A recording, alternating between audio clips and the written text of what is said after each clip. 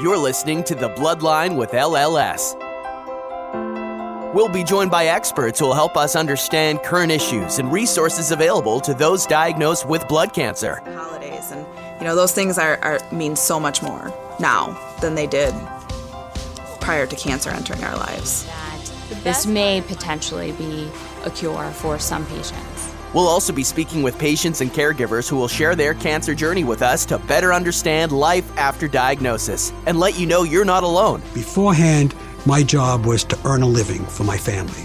My wife said to me, your job now is to live. And that's what I'm doing. I'm living my life the way I want to live it, and I'm really enjoying it. It's a much more fulfilling life. Let's get started. Welcome to The Bloodline with LLS. I'm Elissa. Thank you so much for joining us on this episode. Today, we will be speaking to Dr. Shanann Holton and our guest co-host from LLS, Christina Nielsen. Dr. Holton is a hematologist-oncologist in the blood and marrow transplantation and cellular therapy program at the University of Minnesota in Minneapolis. At that institution, she also serves as an associate professor of medicine in the Department of Hematology, Oncology, and Transplantation. Her work is focused on improving the outcomes of hematopoietic cell transplantation by reducing graft versus host disease, or GVHD, and boosting mental and physical resilience. Joining us to co-host today's episode is our colleague and LLS Patient and Community Outreach Manager, Christina Nielsen. As a key part of LLS's local outreach, Christina covers the Upper Plains region of Minnesota, North Dakota, South Dakota, and Wisconsin. She helps connect patients and healthcare professionals like Dr. Holton with information about LLS programs and services. Christina also organizes and provides local services to the blood cancer community, such as live and virtual educational programs. Welcome, Dr. Holton and Christina. Thank you so much for this invitation. I'm very happy to be here with you. So let's start with learning a little bit about you, Dr. Holton. How did you start in medicine, and what drew you to hematology, oncology, and stem cell transplant research? Wow, I've always been interested in the human body. Going far back to childhood, going to the library, I'd always check out anatomy and physiology books, even when I was a kid. When I went into medical school, I actually thought that I would end up in neurology. I thought the brain was really fascinating, and I still do. Oh. But as I went through my rotations, I had some experiences that eventually led me to BMT. When I was a third-year medical student, I was very interested in dermatology, and I rotated with a physician who saw a patient in his mid-20s and had a head-to-toe skin rash. He had a bald head, and it was clear that he had had some recent chemotherapy and radiation and was being treated for cancer. And I asked my dermatology attending physician what was happening, and she said, this young man has graft versus host disease. This is a condition where his donor's stem cells have led to an inflammatory complication leading to a skin rash. And they did this for a treatment for leukemia. And I was like, what? He has what? He has stem cells from another person in his body? How can this even be? And she explained to me the concept of the graft versus leukemia effect, how someone can use the immune system to hopefully cure cancer. And I just thought that was the craziest, wildest thing I had ever heard of, and was just instantly drawn to the field. That's really fascinating. You said BMT. Can you tell our listeners really quick what that is? Absolutely. BMT stands for blood or marrow transplant. Historically, our field used to say BMT was a bone marrow transplant. Nowadays, we refer to this mostly as blood or marrow transplant. This has some historical relevance. When our field was beginning in the 1960s, the source of hematopoietic stem cells was the bone marrow itself. And so donors would have a bone marrow harvest where somewhere between 1 to 2 liters of bone marrow might be extracted from the hips for transplantation. And that was the way that we got stem cells for all of our patients.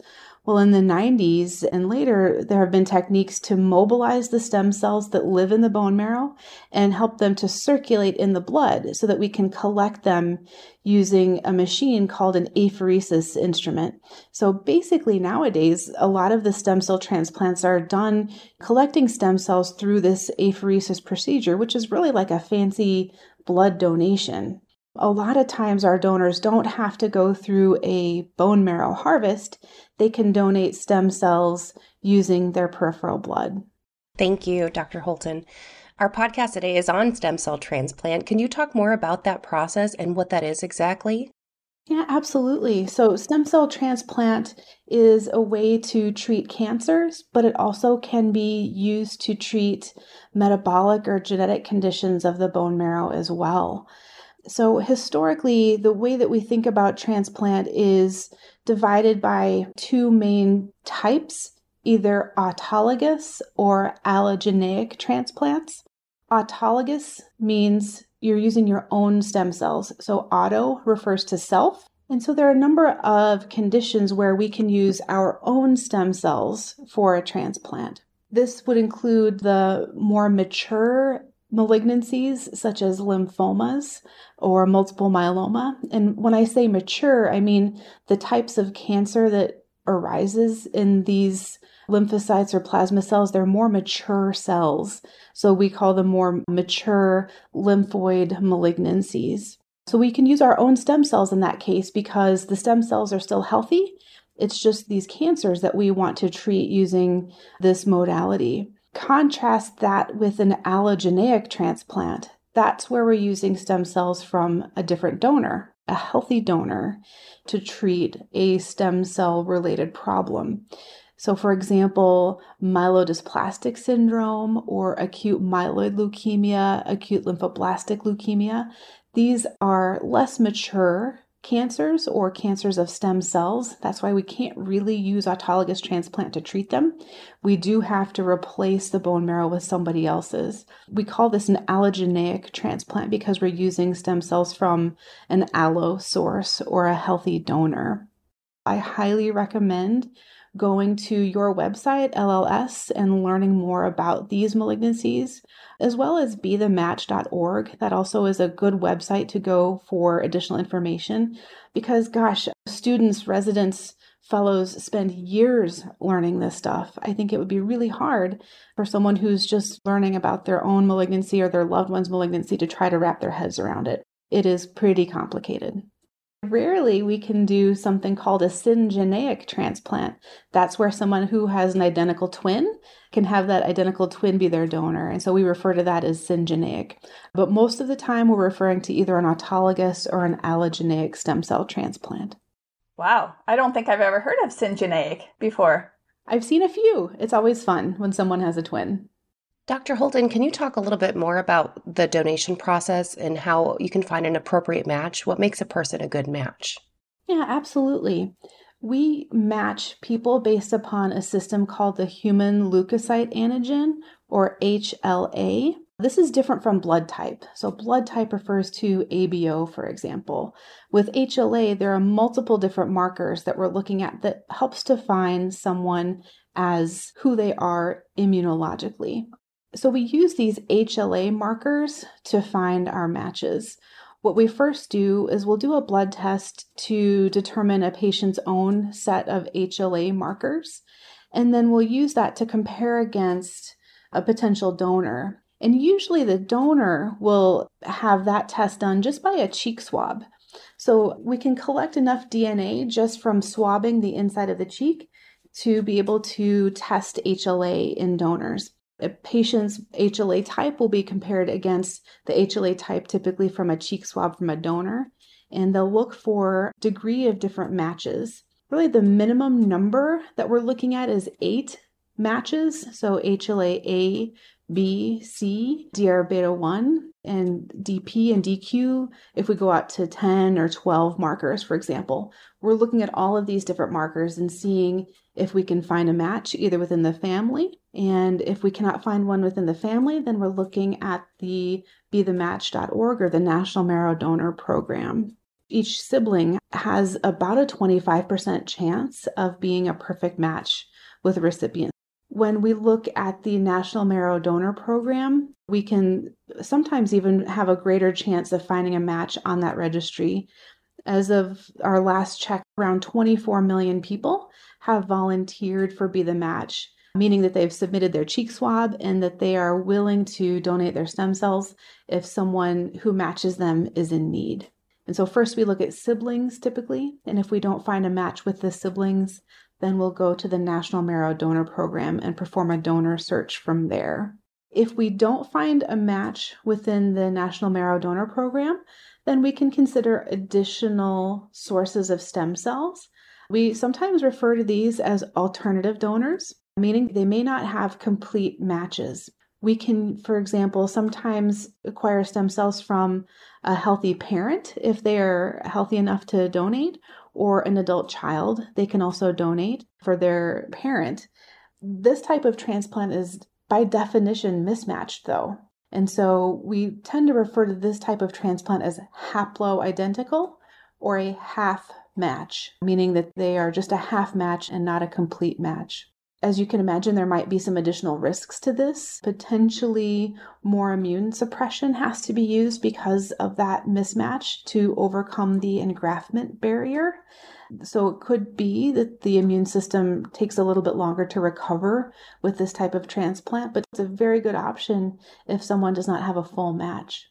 And then finally, we can also use partially mismatched unrelated donors, and we can also use cord blood. Cord blood is a source of hematopoietic stem cells that comes from the umbilical cord. So after a mom has a baby, she can, at some hospitals, donate the umbilical cord and the placenta, and stem cells can be taken from there and stored, cryopreserved for future use. So with all of those options being family members, the National Marrow Donor Program, half-matched parents or children, mismatched unrelated donors, and cord blood, nowadays the vast majority of patients who are in need of a transplant will have an adequate donor. As many of our older patients already know, not everybody does qualify for a stem cell transplant. Can you tell us what makes a patient a good candidate for transplant, and why is age a factor?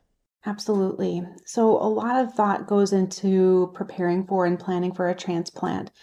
It's still a really intense undertaking, and so we want to make sure that we have all of the factors optimized to make the outcome as successful as possible. I talk about this like preparing a plane for takeoff when I'm talking to patients and their families about the preparations for this. A lot of planning goes into the procedure before you actually go down the runway and take off. We need to know that the underlying disease or the reason for the transplant is well controlled. Trying to do a transplant where the cancer or underlying condition is really uncontrolled can make the transplant a lot more difficult. And so ideally, the primary disease is controlled, maybe even in complete remission where we can't detect the cancer at all at the time of transplant. That can be quite ideal.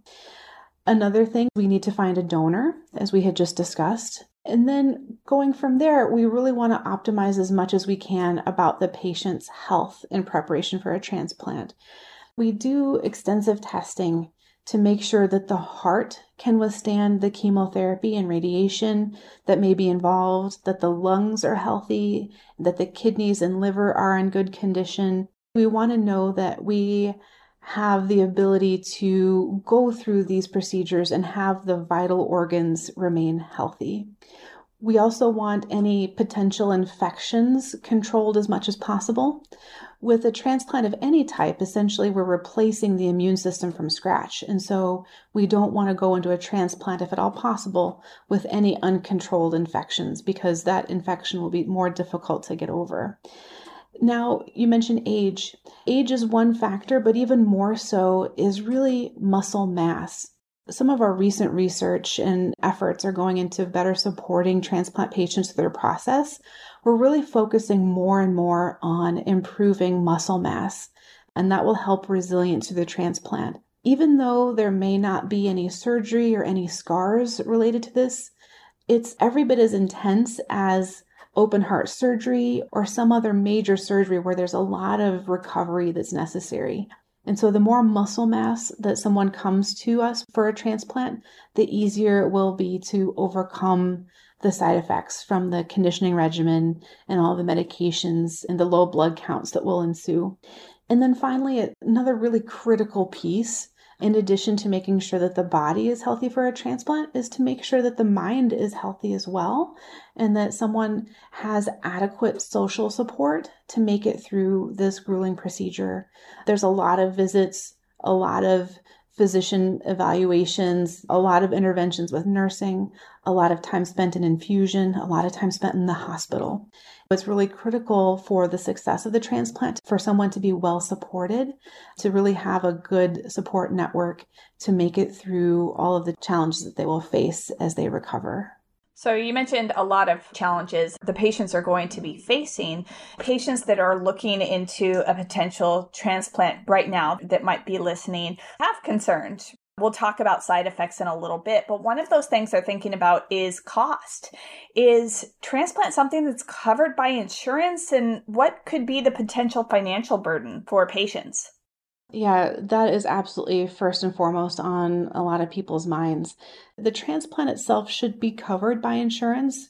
Usually when we're talking about doing these transplants, they're not experimental.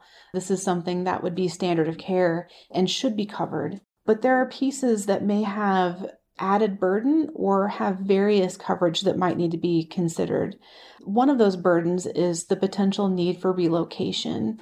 Not every city, and sometimes not even every state, has a transplant center. And so it might be necessary for a patient and family to completely relocate to a new city in order to receive their transplant. And certainly that is a significant financial burden for some. At Minnesota, the way that we try to address this is that we are fortunate to work with the American Cancer Society and have a Hope Lodge where people can stay for very, very low cost. But other centers may have different housing options that are available to families. So I think that is one main financial burden that patients and families can face. Another one is the cost of medications. And this is highly variable between different insurance plans.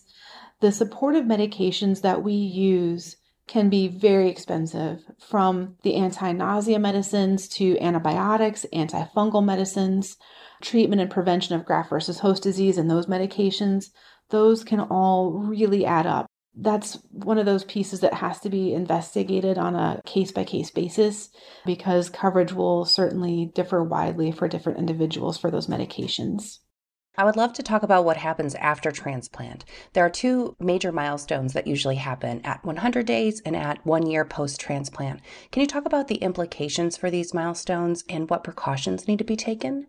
Yeah, that's right. There are two main milestones post-transplant that we think of in terms of the timing, 100 days and 1 year.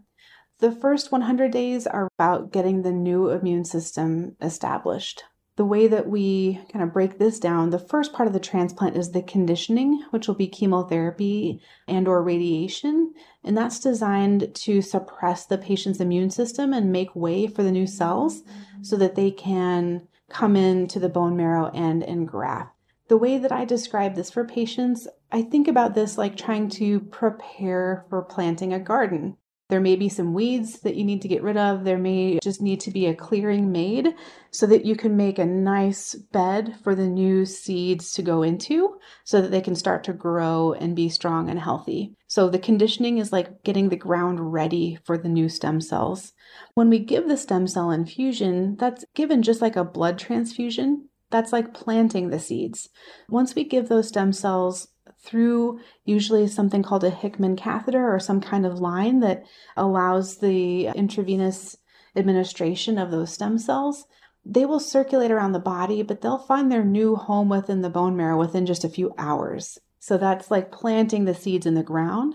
And from there, we just have to wait for those seeds to grow. So when you plant new seeds in a garden, you have to water them, you have to prevent invaders from pests, and keep those seeds protected so that they can grow up and be healthy. Similarly, we are protecting patients, keeping them free from infections, giving them the support they need to let those stem cells grow. So the next couple of weeks are the time in which the seeds start to grow and we start to see evidence of the stem cells engrafting. We can tell that by looking at the blood counts. Usually the blood counts go quite low after the conditioning process, but then they'll start to come back up. And that shows us that those new seeds are starting to develop into a new healthy immune system.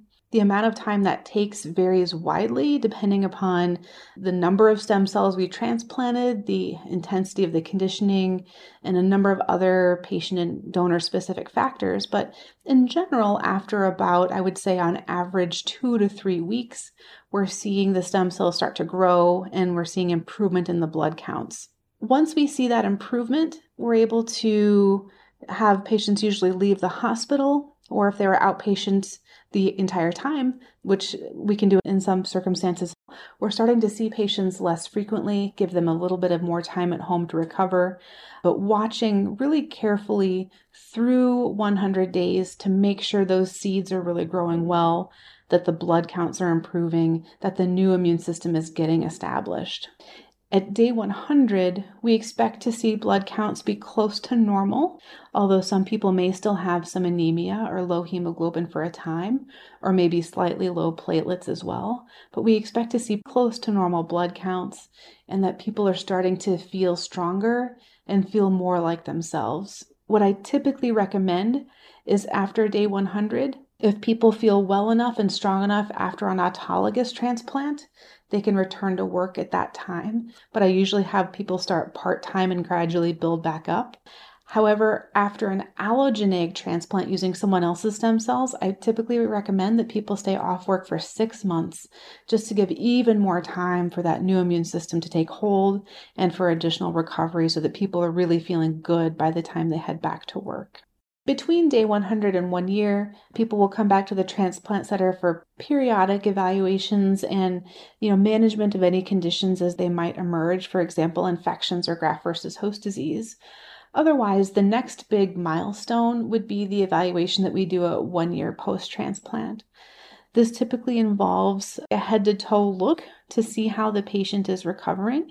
We're usually doing some kind of test to establish if the cancer or other condition for which people were transplanted remains controlled.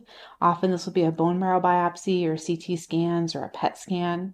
But then we're also looking to see how the immune system is recovered. We can look at specific subsets of lymphocytes to make sure that the lymphocytes are maturing as we expect them to. We can look at something called immunoglobulins to make sure that the immune system is producing the antibodies it needs to prevent infections. And that really gives us a good sense of how the immune system is functioning at 1 year post-transplant.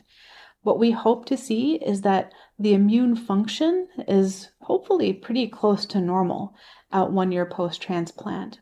What we then do is proceed to repeat childhood vaccinations at 1 year.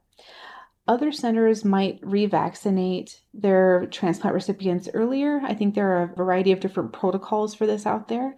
But at our center and several others, what we do is we wait until someone is at 1 year post-transplant to renew or redo their vaccine series. So why do we do this? With a transplant, as I had mentioned, you're essentially completely replacing your immune system from scratch. You're starting entirely over, and any immunologic memory that was there from prior vaccinations or prior infections, that's really gone. It's now time to re-educate the immune system and help prepare to fight even more infections. So beginning at 1 year post-transplant, we begin our post-transplant vaccine series. And that is a series of boosters that will actually go all the way through just a little bit beyond 2 years post-transplant in order to redo all of the childhood vaccines that a person needs. Wow. Now, with all the treatments for cancer, patients often worry about side effects after a procedure like this. So what are the potential side effects of a stem cell transplant? Yeah, that's a great question, and it's a complicated one to answer. It varies greatly based upon the underlying disease and how we are performing the transplant. In particular, the side effects will vary by the conditioning, and that's the chemotherapy or the radiation that's used prior to the stem cell treatment or transplant. So most of the side effects that we endure are really related to the conditioning regimen, at least in the early weeks post-transplant. Some side effects that are pretty universal. Most people will lose their hair, but this is temporary. But that definitely occurs for the majority of patients starting around 2 to 3 weeks post-transplant. Also, blood counts go low, and so what that means is most people will need some kind of transfusion support, either red blood cells or platelets or both, to help make it through. Most people will have fevers. Many will have identifiable infections. Many people will have loss of appetite, mouth sores, diarrhea. These are all, again, side effects of the conditioning regimen. Most of these side effects are significantly improving, if not completely resolved, by 2, 3, 4 weeks post-transplant. Sometimes the appetite takes a little bit longer, but that usually does come back within a few weeks post-transplant as well. After the blood counts have come back in, then we're looking at some additional potential risks. We can still have later infections. These are infections that are typically from viruses that are already within us. So we come to transplant knowing that people have had exposures to viruses such as cytomegalovirus or Epstein-Barr virus. Sometimes these viruses will reactivate when the immune system is low, and we'll have to treat those. And so we watch for that in that intermediate recovery period post-transplant. I should mention graft versus host disease as well. This was the whole reason I got interested in transplant, is it's possible for the donor T cells or one of the immune cell subsets to recognize normal, healthy tissues in the recipient and attack them. The average time that this comes on post-transplant is between 30 and 60 days post-transplant. And this is really only a risk with allogeneic transplant. So this is only something that we see typically if someone is getting a transplant from a donor. It would be unusual, not impossible, but unusual to have this after an autologous transplant. So graft versus host disease, again, around day 30 to day 60 post-transplant. Most of the time, this is a skin rash, and most of the time we can treat it just with topical creams. Sometimes we might need to give additional immune suppression, though, if it starts to become a severe skin rash or involve internal organs, causing nausea, vomiting, diarrhea, or elevated liver function tests. Could it develop later than the 60 days? Good question. So acute GVHD typically comes on pretty early, between day 30 and day 60. More commonly in reduced intensity or non-myeloablative transplants, late acute GVHD can occur around day 100, even through day 180. But long-term, long after the acute toxicities have resolved, it is possible to develop chronic graft versus host disease. So I just want to spend a little bit of time differentiating these. Acute graft versus host disease comes on typically within the first few weeks to months post-transplant. It's caused by those donor T cells that are recognizing the skin, intestinal tract, or liver. And we recognize this, and we want people to be at the transplant center so that we can treat it immediately. If it's not treated quickly, it can become life-threatening. And so that's the reason we're watching people so carefully early post-transplant. Now, later post-transplant, chronic graft versus host disease can develop. This is something that usually shows symptoms developing months to years after the transplant and looks a bit more like immune disorders such as scleroderma or rheumatoid arthritis. People can get tightening of their skin, sometimes a skin rash, tightening of their joints and muscles, dry eyes, dry mouth, problems with cough or breathing issues, less commonly intestinal side effects, less commonly liver problems as well. Chronic graft versus host disease can take a lot of different manifestations, and that's why we do recommend still continuing to see people from the transplant center, even long term, to screen for these late effects, because sometimes the changes can be quite subtle, and if they're not picked up, can lead to permanent scarring or long-term chronic graft versus host disease that needs a long duration of treatment. So there's acute and chronic graft versus host disease. They look different. They have different risks. They're both manageable, but the goal of treatment of acute GVHD is completely getting rid of it. The goal of treatment for chronic GVHD is trying to avoid it. And if it does happen, treat it as early as possible to minimize the risk of long-term or severe damage. Now, what is the risk of GVHD from a twin donor, like you had mentioned earlier? Yeah, that's a great question. It's almost zero. Wow. So I can't say it's totally zero. Yeah. And this is still true for an autologous transplant. We can rarely have the new immune system, even though it comes from yourself, even though it's identical. We can still sometimes get graft versus host disease like symptoms after a twin transplant or an auto transplant. It's just quite rare. Last question about these side effects. Is there a risk of infertility after transplant? Yep, definitely. So I wanted to just touch on some late effects as well, and that's certainly one of them. We can see infertility. The intensity of the chemotherapy and radiation that's required can lead to ovarian failure, premature ovarian failure in females, and cessation of sperm production in males. It's absolutely possible for this to occur. And so we do recommend, if it's feasible, for someone to see a fertility specialist prior to transplant and hopefully do cryopreservation if that's an option, or looking at other types of options prior to transplant. Because you're right, once we embark on this intensive therapy, there's a high risk of infertility.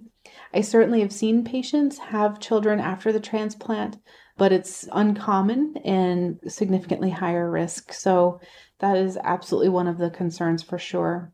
Speaking of long-term potential side effects, there's a long-term risk of accelerated cardiovascular disease and accelerated aging. For that reason, we really want people to be tied into a primary care doctor, managing their blood pressure, managing their cholesterol, and mitigating every risk for cardiovascular disease, including not smoking, making sure the diet's good, paying attention to exercise and all of that. Everything that's recommended for any individual to prevent heart disease is that much more important in someone who's been through a transplant, because we do know that the chemotherapy and radiation can accelerate those biologic processes. It's something that we want to be managing and be very much aware of and try to help people live the healthiest lives possible after a transplant. I know that a big part of your research is focusing on reducing the effects of graft versus host disease. Can you tell us a little bit more about your research and what makes you really excited about this area of research? Absolutely. Graft versus host disease prevention and treatment has changed so much in the past few years, and it's been just amazing to see. We used to say that somewhere around 30 to 50% of patients could get acute graft versus host disease, and that even up to 75% of people could get chronic graft versus host disease. This is based upon the way that we prevented GVHD going back to the 1980s. The gold standard, as we say, has been using a combination of two drugs. One is a calcineurin inhibitor, such as tacrolimus or cyclosporin, and the other is methotrexate. Since the 80s, we've been using two drugs to prevent graft versus host disease, and even with a perfect match, those were the rates of graft versus host disease that we were getting. It was still a significant burden.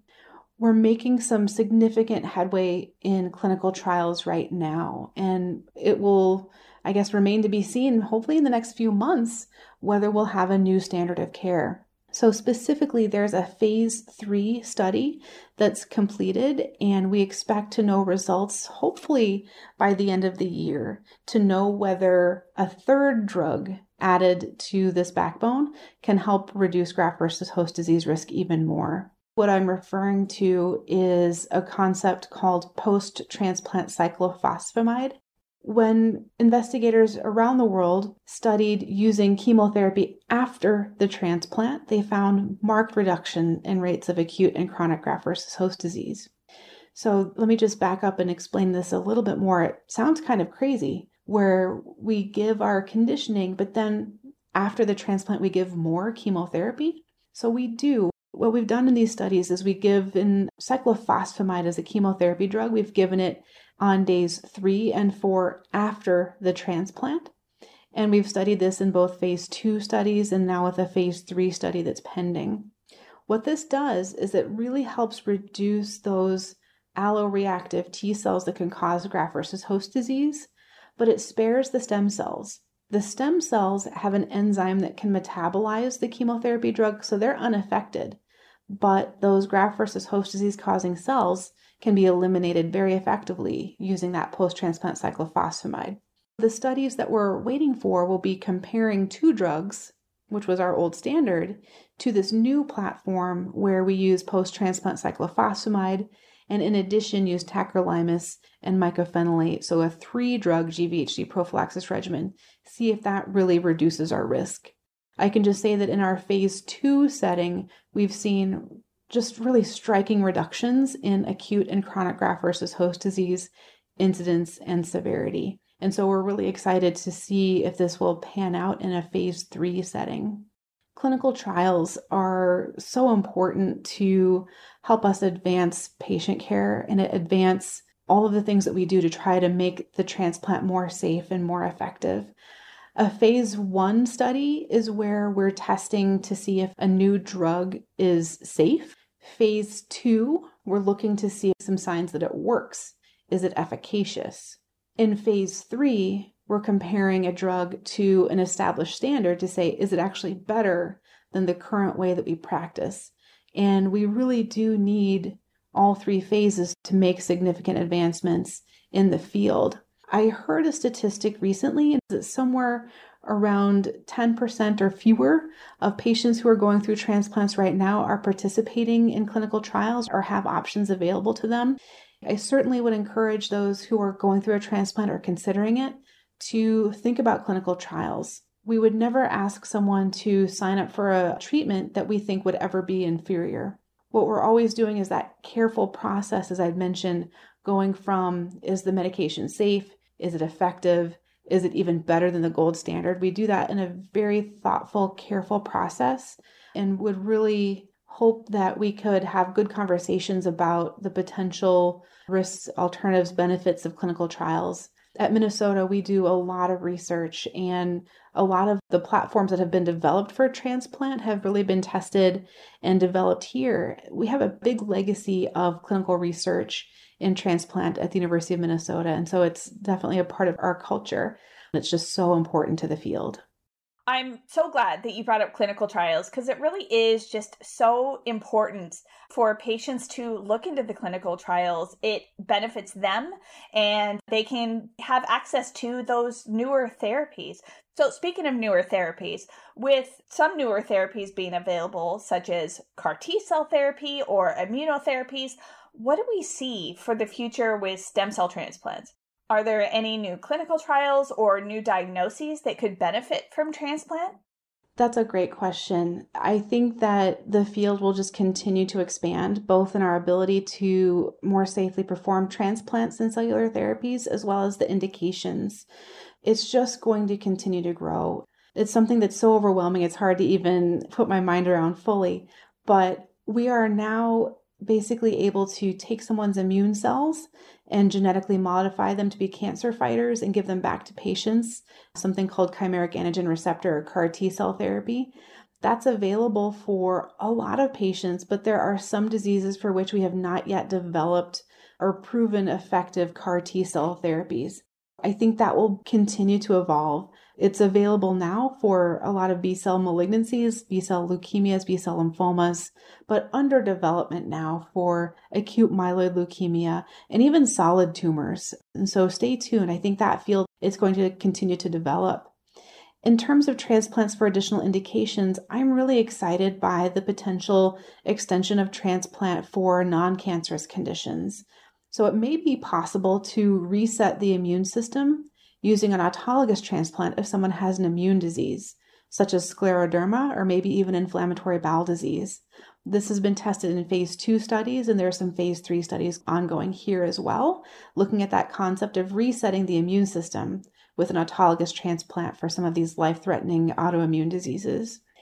There are also a number of genetic conditions or metabolic disorders that could be amenable to transplant, and we're investigating this at Minnesota as well as other places as well, looking at the possibility of extending transplant to diseases such as adrenoleukodystrophy and other leukoencephalopathies. Of course, looking at this for other bone marrow conditions or hemoglobinopathies. I just think that this is essentially a regenerative modality that could have really wide implications for the future. That's great. Now, our final question to you, Dr. Holton, on our patient podcast homepage, we have a quote that says, "After diagnosis comes hope." Based on your research and experience with patients who have received a transplant, what would you say to patients and their families to give them hope if they are considering a transplant or have recently had one? Absolutely. That's a great question, and there is so much hope. Maybe I can just share a story. Yes. As I've been focused on transplant for almost 20 years, the field has changed for the better so much. It was always a difficult treatment. I remember seeing patients going through blood and marrow transplant before drugs such as voriconazole were available, before we had effective prevention for CMV, for example. The field has just improved so much that we can extend this therapy to so many more patients. When someone is meeting with a transplant physician, I think a lot of times we tend to focus on the risks. And we do this because we know this is a very intense procedure that does come with a lot of potential side effects. But also, look at the good. This is a chance to hopefully overcome a devastating diagnosis, and something that with modern supportive care and improvements through clinical research, most of our patients do come through this successfully.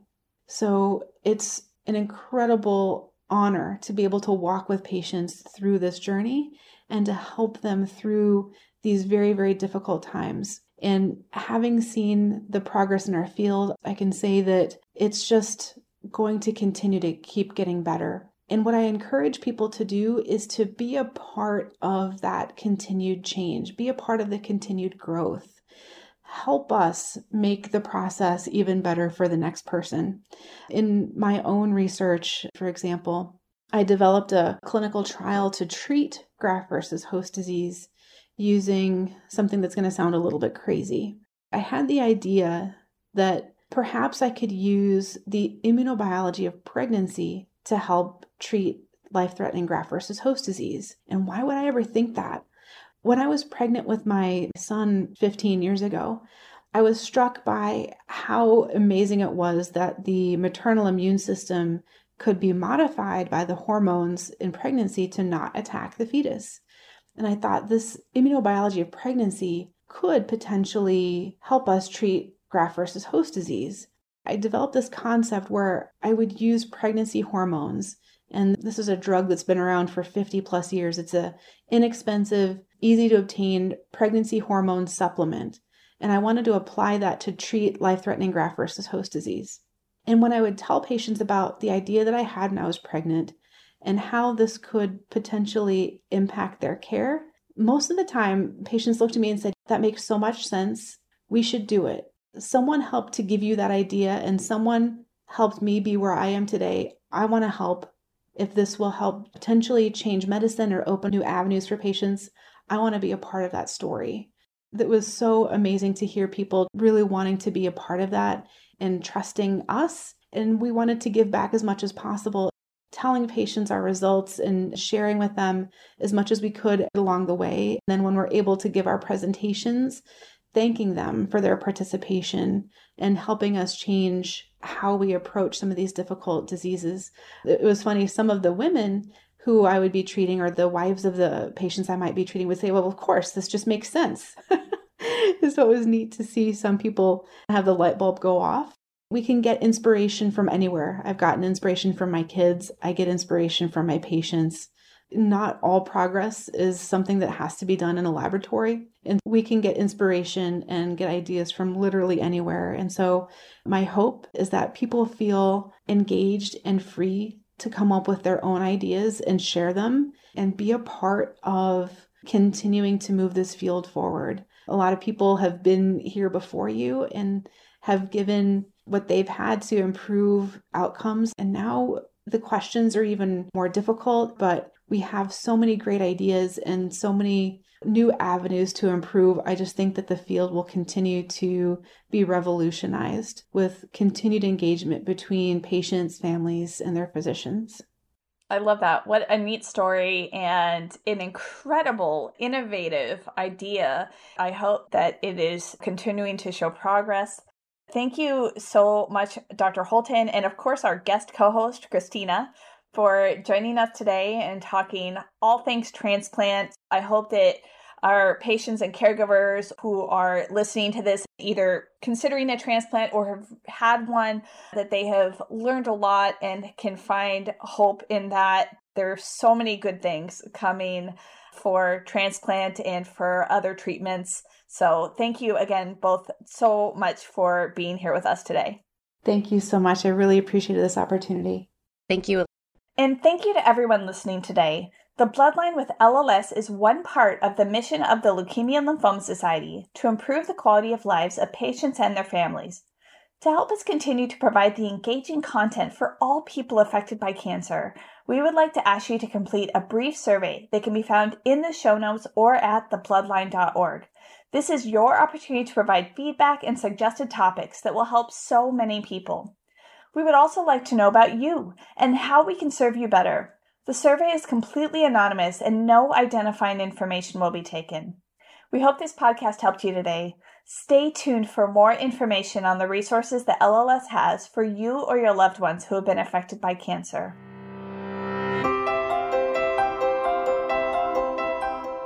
Have you or a loved one been affected by a blood cancer? LLS has many resources available to you: financial support, peer-to-peer connection, nutritional support, and more. We encourage patients and caregivers to contact our information specialists at 1-800-955-4572 or go to lls.org/patient support. You can also find more information about stem cell transplants at lls.org/SCT. All of these links will be found in the show notes or at thebloodline.org. Thank you again for listening. Be sure to subscribe to The Bloodline so you don't miss an episode. We look forward to having you join us next time.